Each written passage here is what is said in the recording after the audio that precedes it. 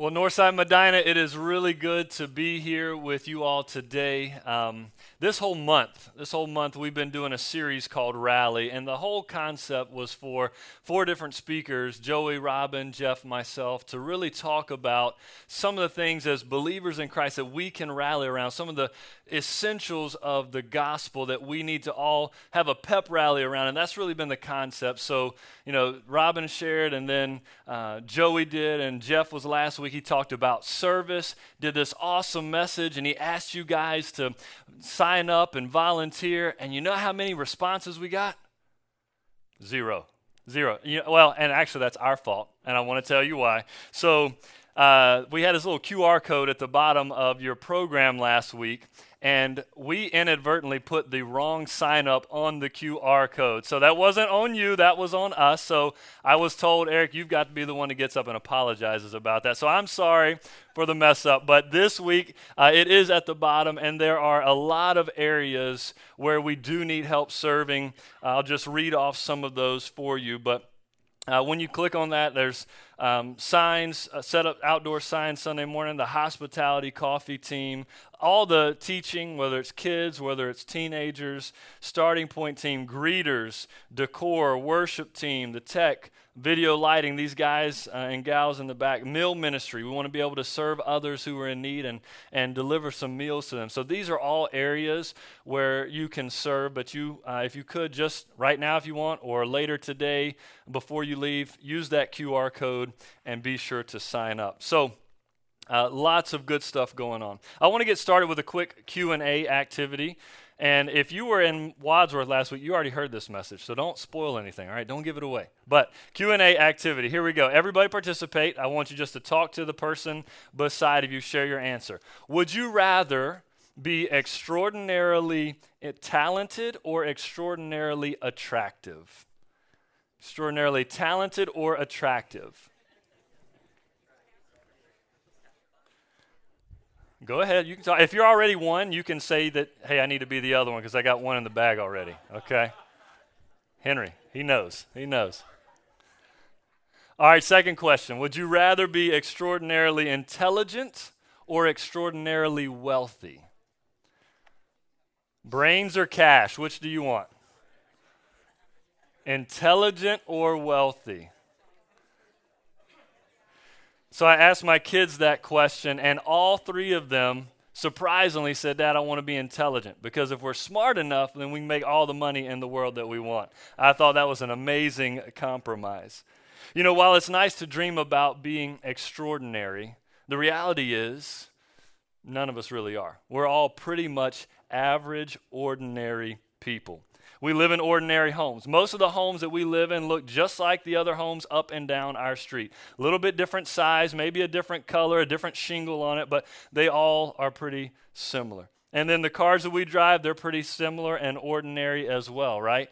How many times have you bought a car, you thought, oh, this is the perfect car for me. It's unique, it's special, but then when you drive off the lot, every fifth car you see is the same make, model, and color. Am I right? Happens all the time. Most of the clothes we wear, that's pretty ordinary as well. I'm looking out, and we're all kind of dressed pretty similarly. Maybe some are a little bit more expensive. Some people have a better shoe game than others. I do not. I don't have any fashion sense at all. My wife buys my clothes, and she tells me what to wear, and I'm okay with it. I am comfortable with that. That's okay. But the point is, all of us are pretty much just like everybody else, and there's nothing wrong with that. I mean, think about as you were a kid. When you were a kid and an adult would ask you, hey, what do you want to be when you grow up? How many of you really excitedly raised your hand and said, oh, I want to be ordinary? Nobody. Nobody did that, because deep down secretly, we all want to be a little bit better. We all want to be above the norm. We all want to be extraordinary. But life has a way of making us feel like we're just like everybody else. But here's the good news. Here's really the concept, the main point for the day. God does his best work in ordinary. Amen? Say that with me.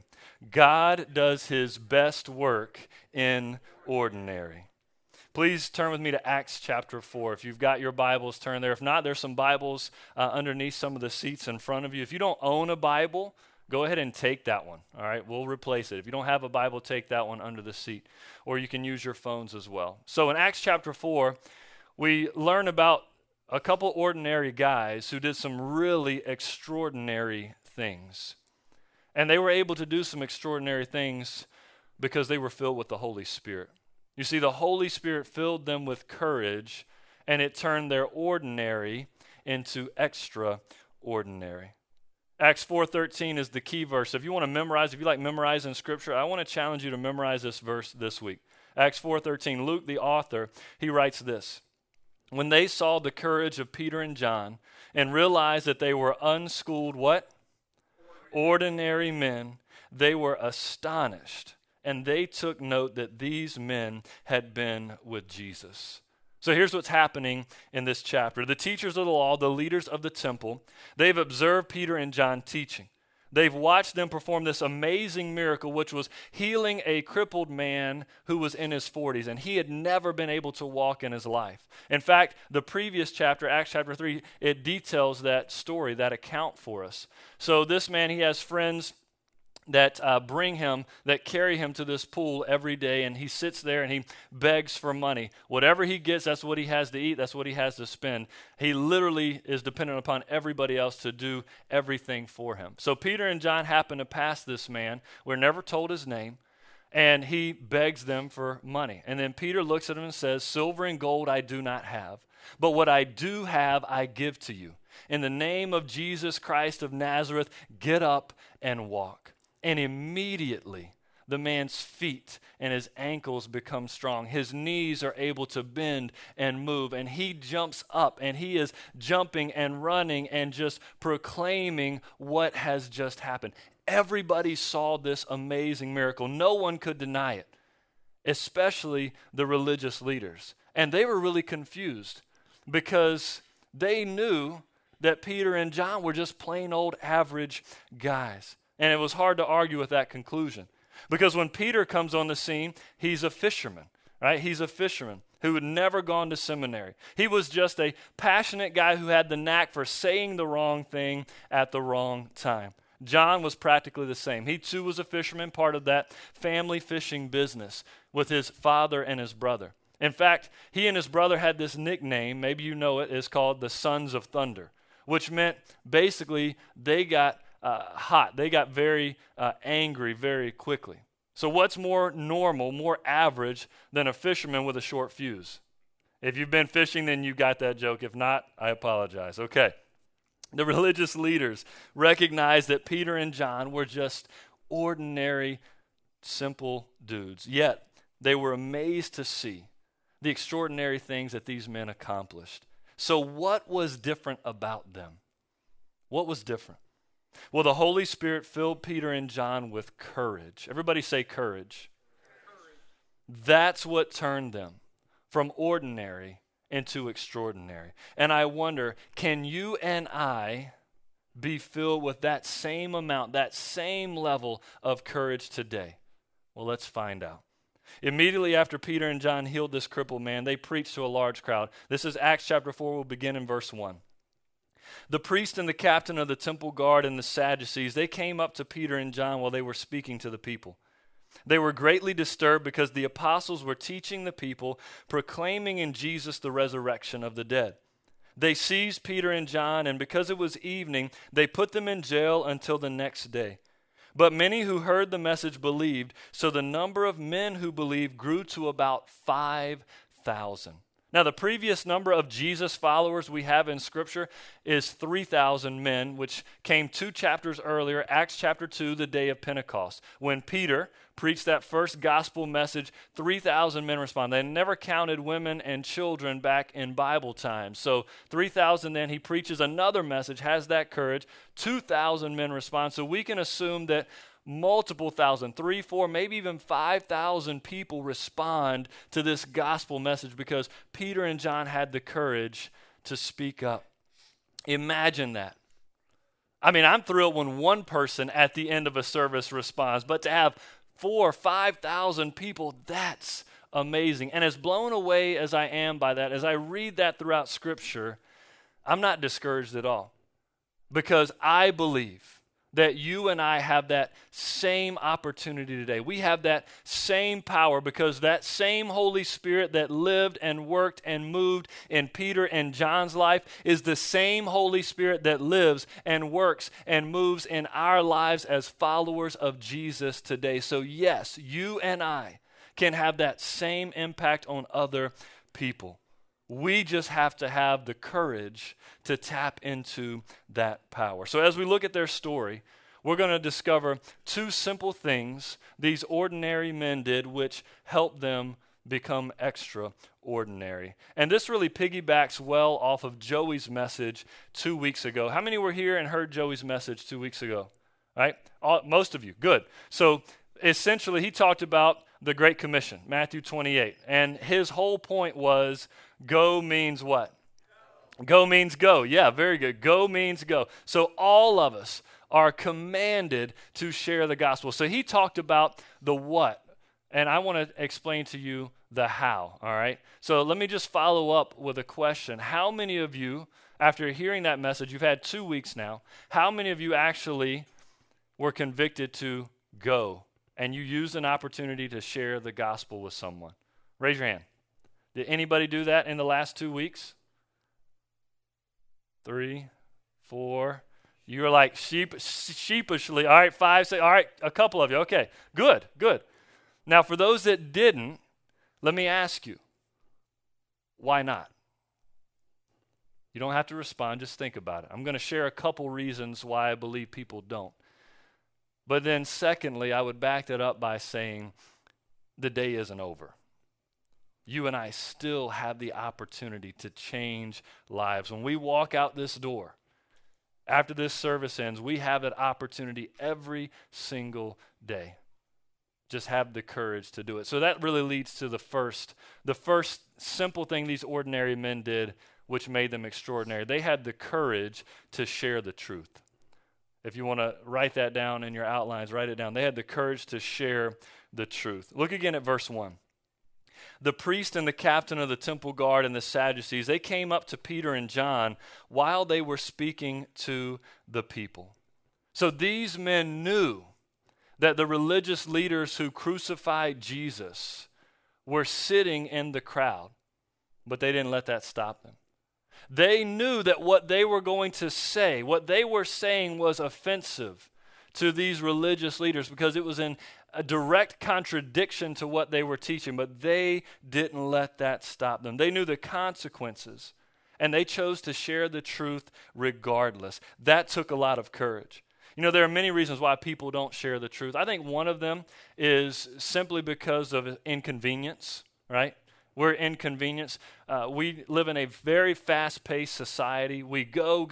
We are going from one thing to the next, whether it's because of family, because of work, because of sports, because of schooling, whatever that is. We are always on the go. And because of that, it becomes very inconvenient for us if we see somebody hurting, or we see somebody that needs prayer, we see somebody that could really use our one-on-one attention, just to stop and to pray for them, to see what's going on with them, to talk to them, to share the truth with them. So I think inconvenience is a major reason why people don't share the truth anymore today. But also, I think it's because we don't feel like we're qualified to do so.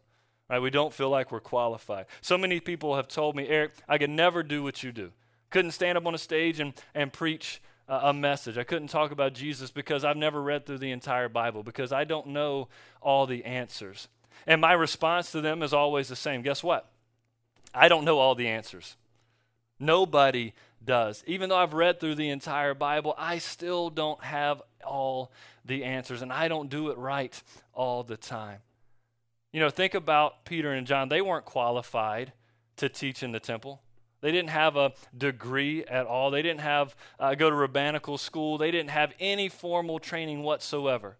But they simply stood up and they shared the truth about Jesus. They shared what they had seen him do. They shared what they had experienced him do in their lives. And that's what we are called to do as well. We're called to share our experiences with Jesus. The other reason why I think people don't share is because of fear. So many people are afraid to say the wrong things. They're afraid that they're going to point somebody in the wrong direction. That fear makes them freeze up. Has anybody been in that situation before where someone wanted to talk to you about becoming a Christian or about a relationship with Jesus and you just froze? You didn't know what to say or what to do. Anybody? Yeah? Joe, even you? Yeah, even me. Oh, man, that's surprising. Okay. I'm like you, so you know. That's exactly right. And like Joe, I will tell you, I have frozen in fear before. First time, I'll tell you the story. So I was a freshman in college at Bible College, Roanoke Bible College in Elizabeth City, North Carolina.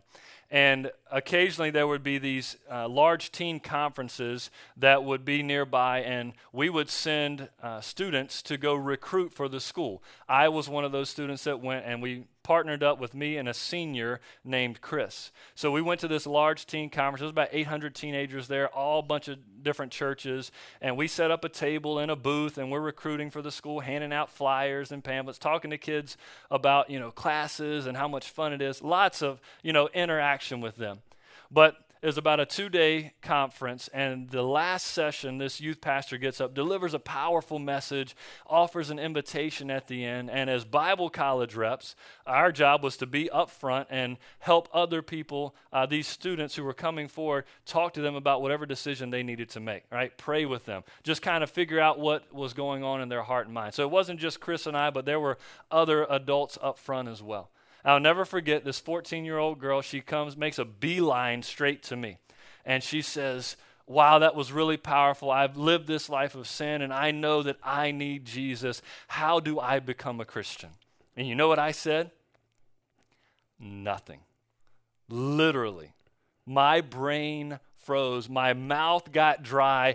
I didn't even know where to start. And I said, thankfully, Chris, the senior, he was standing right beside of me. He stepped right in and he took over and he got the girl's name. I didn't even know what her name. I didn't even ask for her name. I just froze. So he started talking to her. He shared scripture with her, had a conversation with her, and then later that night he was able to baptize her. It was really cool, very special moment. But he pulled me aside later that evening after everybody had gone. He said, Eric, it's okay. Because I was beating myself up over this. He said, Eric, it's okay. It happens to the best of us. And I made a promise that night to myself that I would never, ever let that happen again, where I wasn't prepared, where I froze, where I didn't know what to say. So when I got back to my college dorm room, I called my dad, who was a pastor as well, and I had seen him have this conversation with people for years. I grew up in the church, right? I should have known better, but I just froze. So I called him and I asked him to send me, to email me the plan of salvation. It's what we teach and talk about here: belief, repentance, confession, baptism, and living a faithful life. And it has all the scriptures with it. I cut it, glued it into the front of every single Bible that I own so that I would never be in that situation again. Now I've shared that conversation with so many people that it's memorized, and I could, do that at any place at any time. So my point about that story is this: it does not take a 4-year Bible college degree to share the truth. It simply requires a little bit of courage. It requires a little bit of courage. Paul says in 2 Timothy 1:7-8, "For the Spirit God gave us does not make us timid, but gives us power, love, and self-discipline. So do not be ashamed of the testimony about our Lord or of me as his prisoner." And I think that most of us in this room, we would not put ourselves in that category of ashamed, would we? Would anybody say, yeah, I'm ashamed of Jesus? No, right? But I also think none of us or most of us wouldn't put ourselves in that category of courageous for Christ, right? We're all probably somewhere in the middle of those two. So what do? How can we become more courageous? How can we really tap into that power of love and of self-discipline and of power? Well, I want you to watch this short video I came across, and it shares just 5 practical tips on how to share the gospel. Take a look at this. Hey, I'm Isaac from In Doubt. In the next 60 seconds, I'm going to give you 5 practical tools and reminders for sharing the gospel. You ready? All right. Number 1, pray. We often forget about the importance and necessity of prayer in evangelism. Get on your knees and pray for the lost. Number 2, befriend non-Christians. They're not scary. Don't worry. Just do it. But don't jump right into the gospel. Let them share with you their story and their journey, and enjoy the company. Then, number 3, share your story. Tell them about your authentic testimony of how God changed you and how He's still changing you. Don't exaggerate, just say it as it is and try not to use too many Christian words. And don't forget to, 4, share all the essentials of the gospel. Don't emphasize or de-emphasize certain aspects based on the person. Talk about who God is, sin, Jesus, His death and resurrection, what that means for us, the Spirit's role in our lives, how we ought to respond daily, and the truth of eternity. And then 5, pray again. After you share the gospel with someone, whether they received it well or not, pray. We forget the power of prayer all too often. And finally, as a reminder, it's not our job to save. Jesus is the Savior, not us. Our job is to let down our nets. In other words, spread the gospel. It's in our sharing of the gospel that the Spirit opens the ears and hearts of the lost. Now go, make some friends, and share the gospel. So I really liked that video because it was short, it was sweet, it was to the point. And just to recap, those 5 practical things that you and I can implement right now today. Praying for the lost, right? You got to pray. It starts and ends with that. Befriending a non-Christian. I tell people this all the time. If every single one of your friends is a believer, then you're not doing your faith walk right, okay? You have to surround yourselves with non-believers in order to impact them and share the truth with the lost. So find out somebody who doesn't know Jesus and strike up a conversation with them. Share your story. Once again, what Peter and John did, they simply shared how Jesus had worked in their life, because nobody can tell you, oh no, Jesus didn't do that for you, right? They can't deny what Jesus has done in your life. So you share that. And then you share the essentials of the gospel, some of those scriptures that we should all know. And then you pray again. So 5 simple, practical, effective ways to share the truth. And I would re-emphasize what he said at the very end. And this is in your outline. It's not our job to save anyone. It's not our job to save anyone. It's our job to share, because who does all the saving? Jesus. Jesus does all the saving. Peter and John, they courageously share the truth. And when they do, a lot of people respond. Some are hostile, right? Some are angry with them. Some are apathetic towards them. But some are very receptive, like the good soil that we talked about earlier, and they make a decision for Christ. That leads us to the second thing these ordinary men did, and that was, and not just having the courage to share the truth, but they also had the courage to confront the lies. Everybody say that. Confront the lies. Let's pick up in verse 5. Luke writes, the next day the rulers, the elders, the teachers of the law, they met in Jerusalem. Annas the high priest was there, and so were Caiaphas, John, Alexander, and others of the high priest's family. They had Peter and John brought before them and began to question them. By what power or what name did you do this? Then Peter, filled with the Holy Spirit, said to them, rulers and elders of the people, if we are being called to account today for an act of kindness shown to a man who was lame and are being asked how he was healed, then know this, you and all the people of Israel. It is by the name of Jesus Christ of Nazareth, whom you crucified, but whom God raised from the dead, that this man stands before you healed. Jesus is the stone you builders rejected, which has become the cornerstone. Salvation is found in no one else, for there is no other name given under heaven, given to mankind, by which we must be saved. Did you catch the boldness in Peter's voice there? That's courage. I mean, Peter and John are essentially standing before what would be our modern day Supreme Court.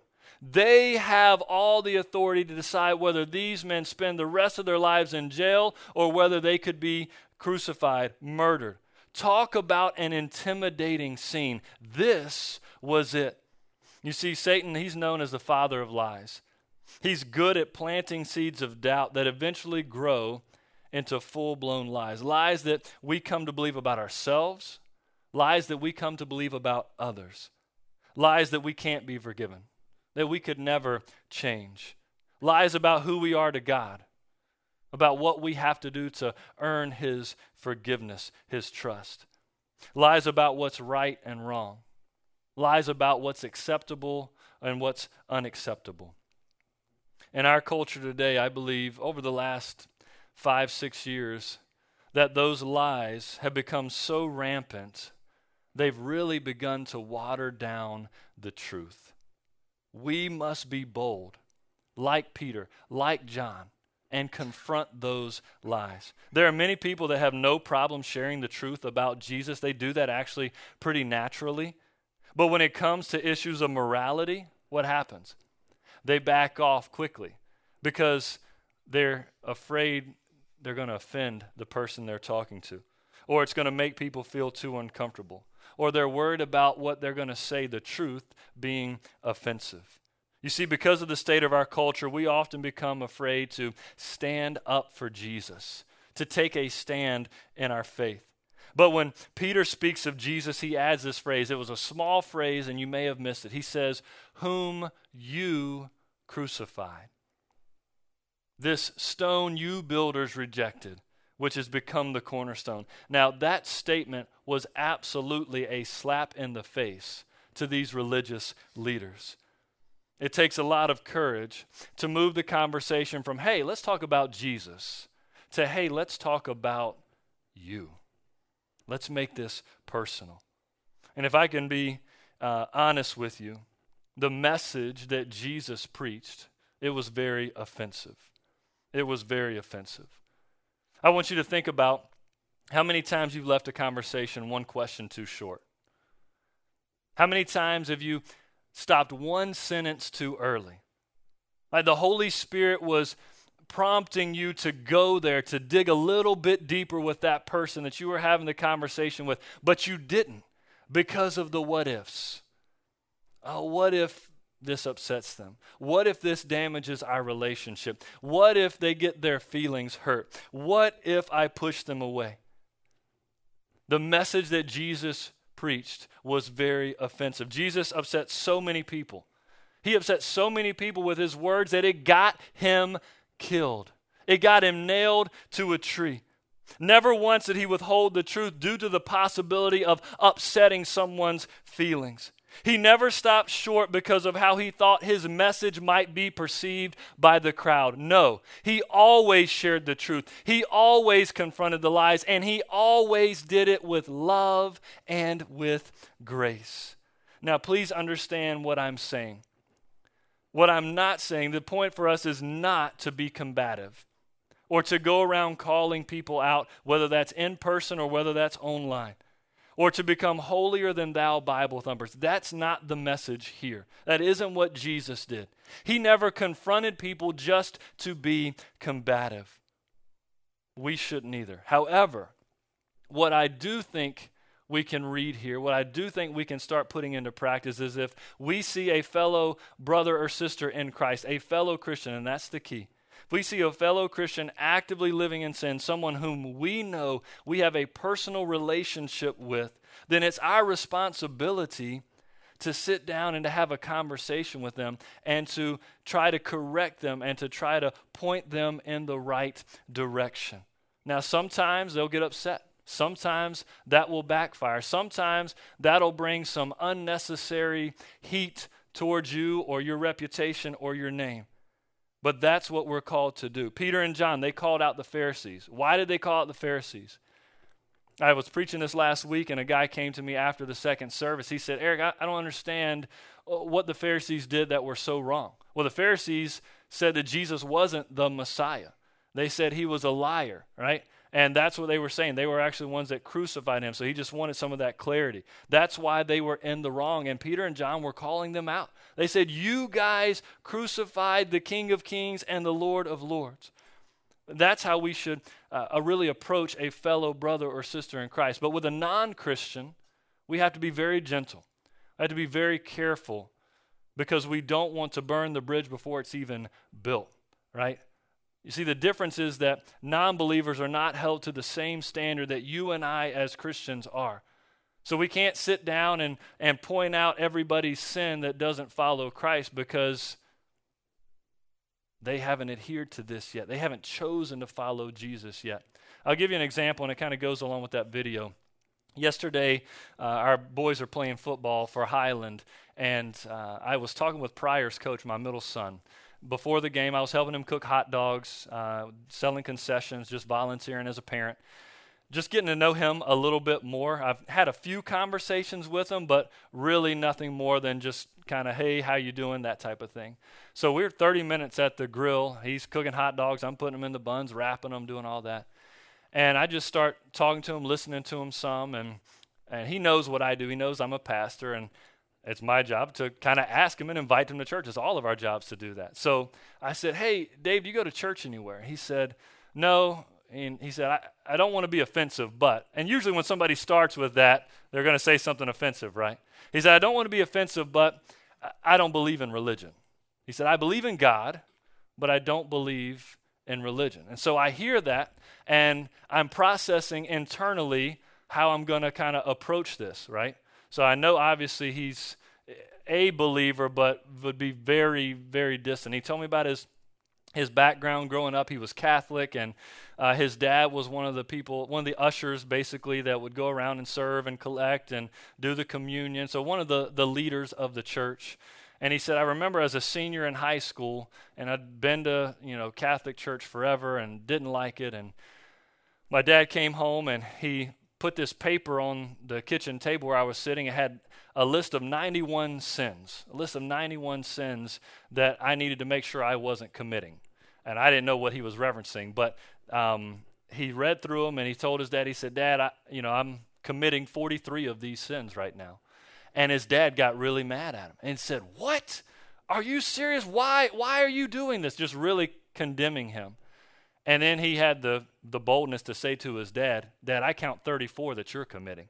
And he just got even more furious and in denial about all of that. And I tell you this because partly everybody has a different experience growing up, so we have to really gauge where they're coming from and understand to be able to reiterate the truth. So he says, I believe in God, but I don't believe in religion. And I kind of backed him up on that. I said, you know what? Yeah, religion can be a very bad thing. And I'm sorry that was the encounter that you had growing up. It shouldn't have been that way because all of us are sinners. And I tell them something we say at Northside. Jeff Robbins said it. I say it all the time. When you think you found the perfect church, join it and it won't be perfect anymore because we are all flawed individuals. And my point to the coach was the Bible is not a religion. The Bible is not a list of do's and don'ts. The point and the purpose of the Bible is a relationship with Jesus. So I get your angst with religion, but let's look at it in a different light and begin with that relationship with Jesus. And he said, thanks. It was a good conversation, and we had to go. He had to coach, and I was getting ready. So that was kind of how it ended.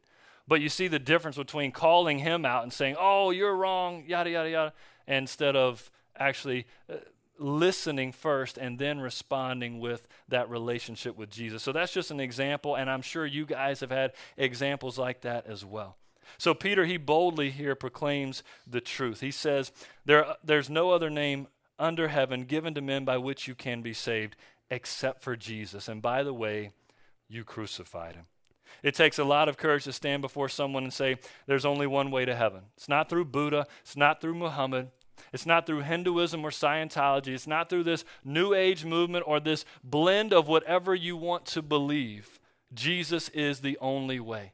And that's kind of where Dave, the coach, was. It was that blend of whatever he wants to believe, and I'm gently pointing him back to Jesus. The truth is there are some places where being courageous isn't all that difficult. You're sitting in it right now. It's easy for us to swap stories and to share and to encourage one another here because we all have the same mind. We're all on the same team and on the same page together. But there are certain people and there are certain places where this becomes even more challenging.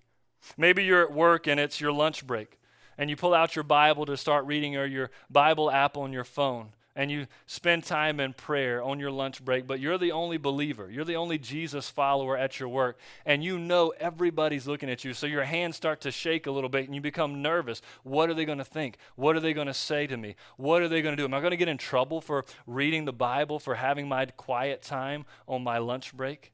Right, that's a little nerve-wracking. Or maybe as a student at school, at high school or in college, you're sitting in science class and your teacher starts talking about evolution and teaching that we came from amoebas to monkeys to man, and this is how it happened and there is no other way. And your hand feels like 100 pounds as you're raising it slowly to defend your faith and to state why you believe in the Bible.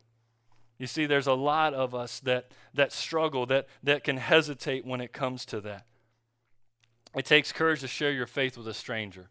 And I think it takes even more courage personally to share your faith with a family member. All right, how many of us have family members that do not know Jesus? Almost everybody in the room. You see, you can't run away from family. You can avoid them for a while, but you can never really get rid of them. If I'm talking to a stranger, I may never meet that stranger again. But if I share the gospel with a family member and it goes sideways, or they get bent out of shape, or we just really have a bad altercation, I'm going to see them again at Thanksgiving, and it's going to be awkward. I'm going to see them again at Christmas time, and then what's going to happen? But that fear of the what ifs should not stop us from sharing the truth or from confronting the lies. It doesn't matter who it's with or where we have that conversation. Now, here's how the story ends. The leaders see that these are not ordinary men, and so they decide the best thing that they can do is just to shut them up. Verse 15. So they ordered them to withdraw from the Sanhedrin and then conferred together. What are we going to do with these men? They asked. Everyone living in Jerusalem knows that they performed a notable sign, and we can't deny it. But to stop this thing from spreading any further among the people, we must warn them to speak no longer to anyone in this name. Then they called them in again and commanded them not to speak or teach at all in the name of Jesus. But Peter and John replied, "Which is right in God's eyes, to listen to you or to him? You be the judges. As for us, we cannot help speaking about what we have seen and heard." You see, Peter and John, they stand before the very same men that whipped Jesus, that beat him to within an inch of a life, and then that nailed him to a cross. They stand before these same men who are ordering them not to talk any more about Jesus, and they flat out say no. No, we don't care what you say. We don't care what you're going to do. We don't care that you may hunt us down. We cannot help but speak about the truth of Jesus. He died for me, and I am going to live and speak and share for him. I love that. And then look at this. Look at this. After their release, Peter and John go straight back to the church together, and they pray this, verse 29 and 30. Now, Lord, consider their threats and enable your servants to speak your word with great boldness. Stretch out your hand to heal and perform signs and wonders through the name of your holy servant Jesus. You see, they didn't pray for safety. They didn't pray for security. They didn't pray for a hedge of protection around them. They didn't pray that their attackers would just go to someone else. What did they pray for? What did they pray for? Boldness and courage to share the truth and confront the lies. Friends, that's my challenge for all of us today. This week, I pray that every single day that you wake up, before your feet hit the floor, that you would make that your prayer as well. God, fill me with courage. Fill me with boldness today so that I can speak your truth and I can confront the lies. Verse 31, after they prayed, the place where they were meeting was shaken, and they were all filled with the Holy Spirit, and they spoke the word of God boldly. Isn't that interesting? They prayed, and God answered.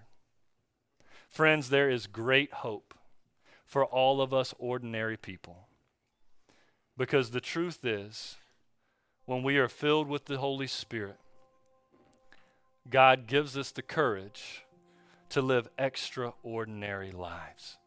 Just like Peter, just like John, you can make a difference in your families, in your homes, in your neighborhoods, in your schools, at your workplaces. You have that same Holy Spirit power if you've chosen to make Jesus your Lord and Savior. And if not, what are you waiting for?